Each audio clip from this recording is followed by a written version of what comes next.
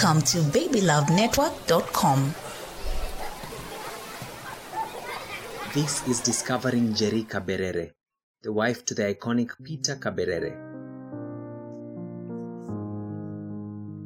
It's a pleasure having you on board B.Radio as we connect, discover, learn and share with Njeri Kaberere.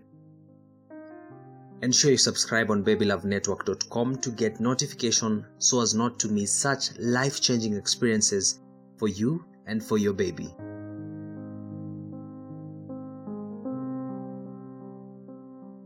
Looking into this sad yet unavoidable topic of death, Njeri, also known as Njesh, courageously faced it all.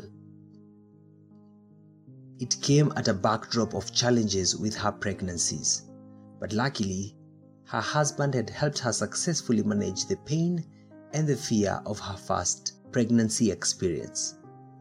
Unfortunately, he passed on, but the overwhelming support she received from family and friends saw her through her second pregnancy, and it lasted until this very day. I had a cyst before I knew I was expectant with Ulani. A cyst for 1 month. Pain was kawaida under my abdomen. But before you know that's a cyst, you think that is something else. So through the scan, they noticed a cyst. So nothing helped me, no medication, nothing. The only thing I used to do, I used to wake up at night from 1 a.m.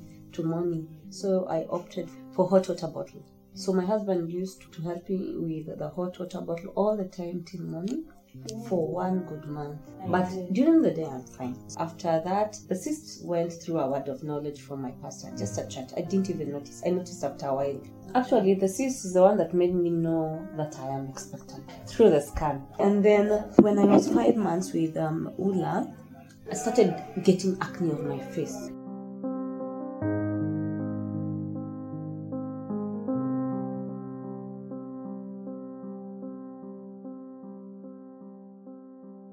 When I got Ula, I labored for 14 hours, starting from home at 2 a.m.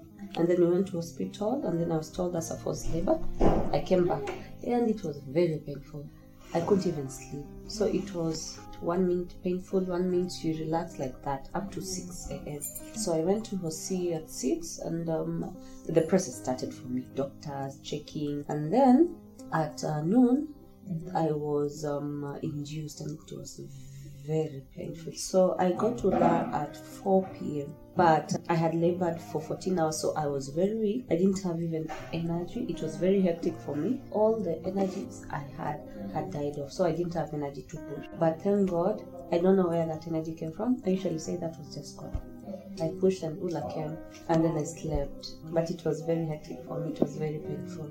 And then the hardest time ever was when I had my baby, and then I didn't have milk for like 2 weeks. So the nurses were telling me, please breastfeed, and there's nothing coming out.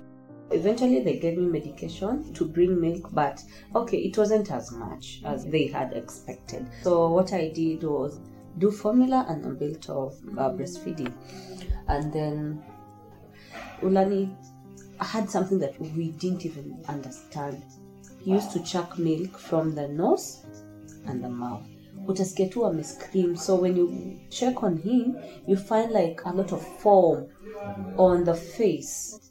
So we didn't understand what that was. It happened for like almost a month. And then one of the nurses noticed Ulani had a bit of a problem inside the tongue. There's a string that is under the tongue. So Ula's was almost hapambele. So that was the cause of everything.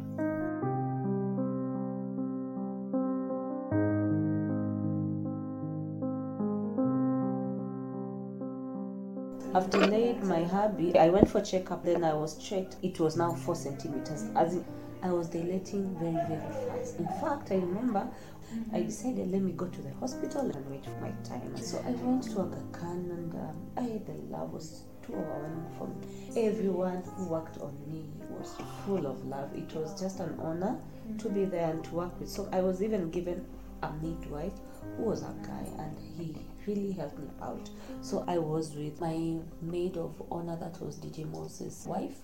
I was with Waki Wakonyegeria, Nancy Kihenia, my sister.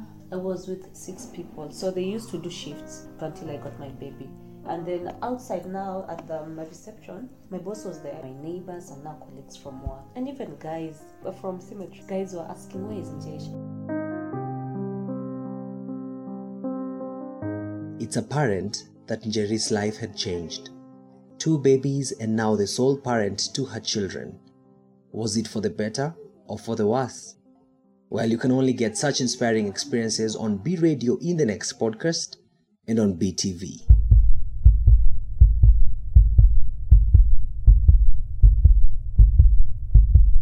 It's not just a heartbeat. It's your baby's heartbeat. BabyloveNetwork.com